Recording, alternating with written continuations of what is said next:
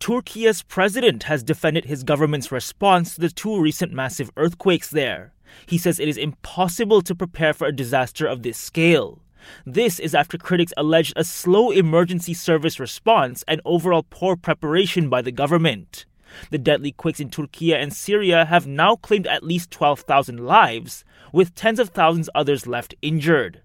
The World Health Organization is deploying medical staff and supplies this week as part of a large-scale international humanitarian response. Malaysia is also chipping in with over 8.5 million ringgit in donations and 2 smart teams to assist search and rescue operations.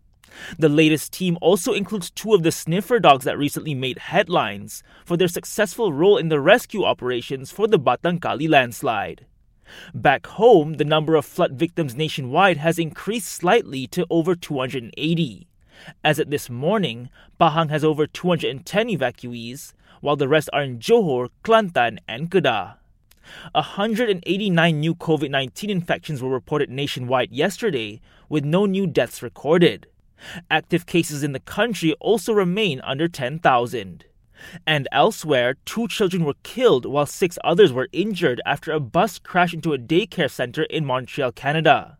Police believe the driver deliberately drove into the nursery, although a motive has yet to be established.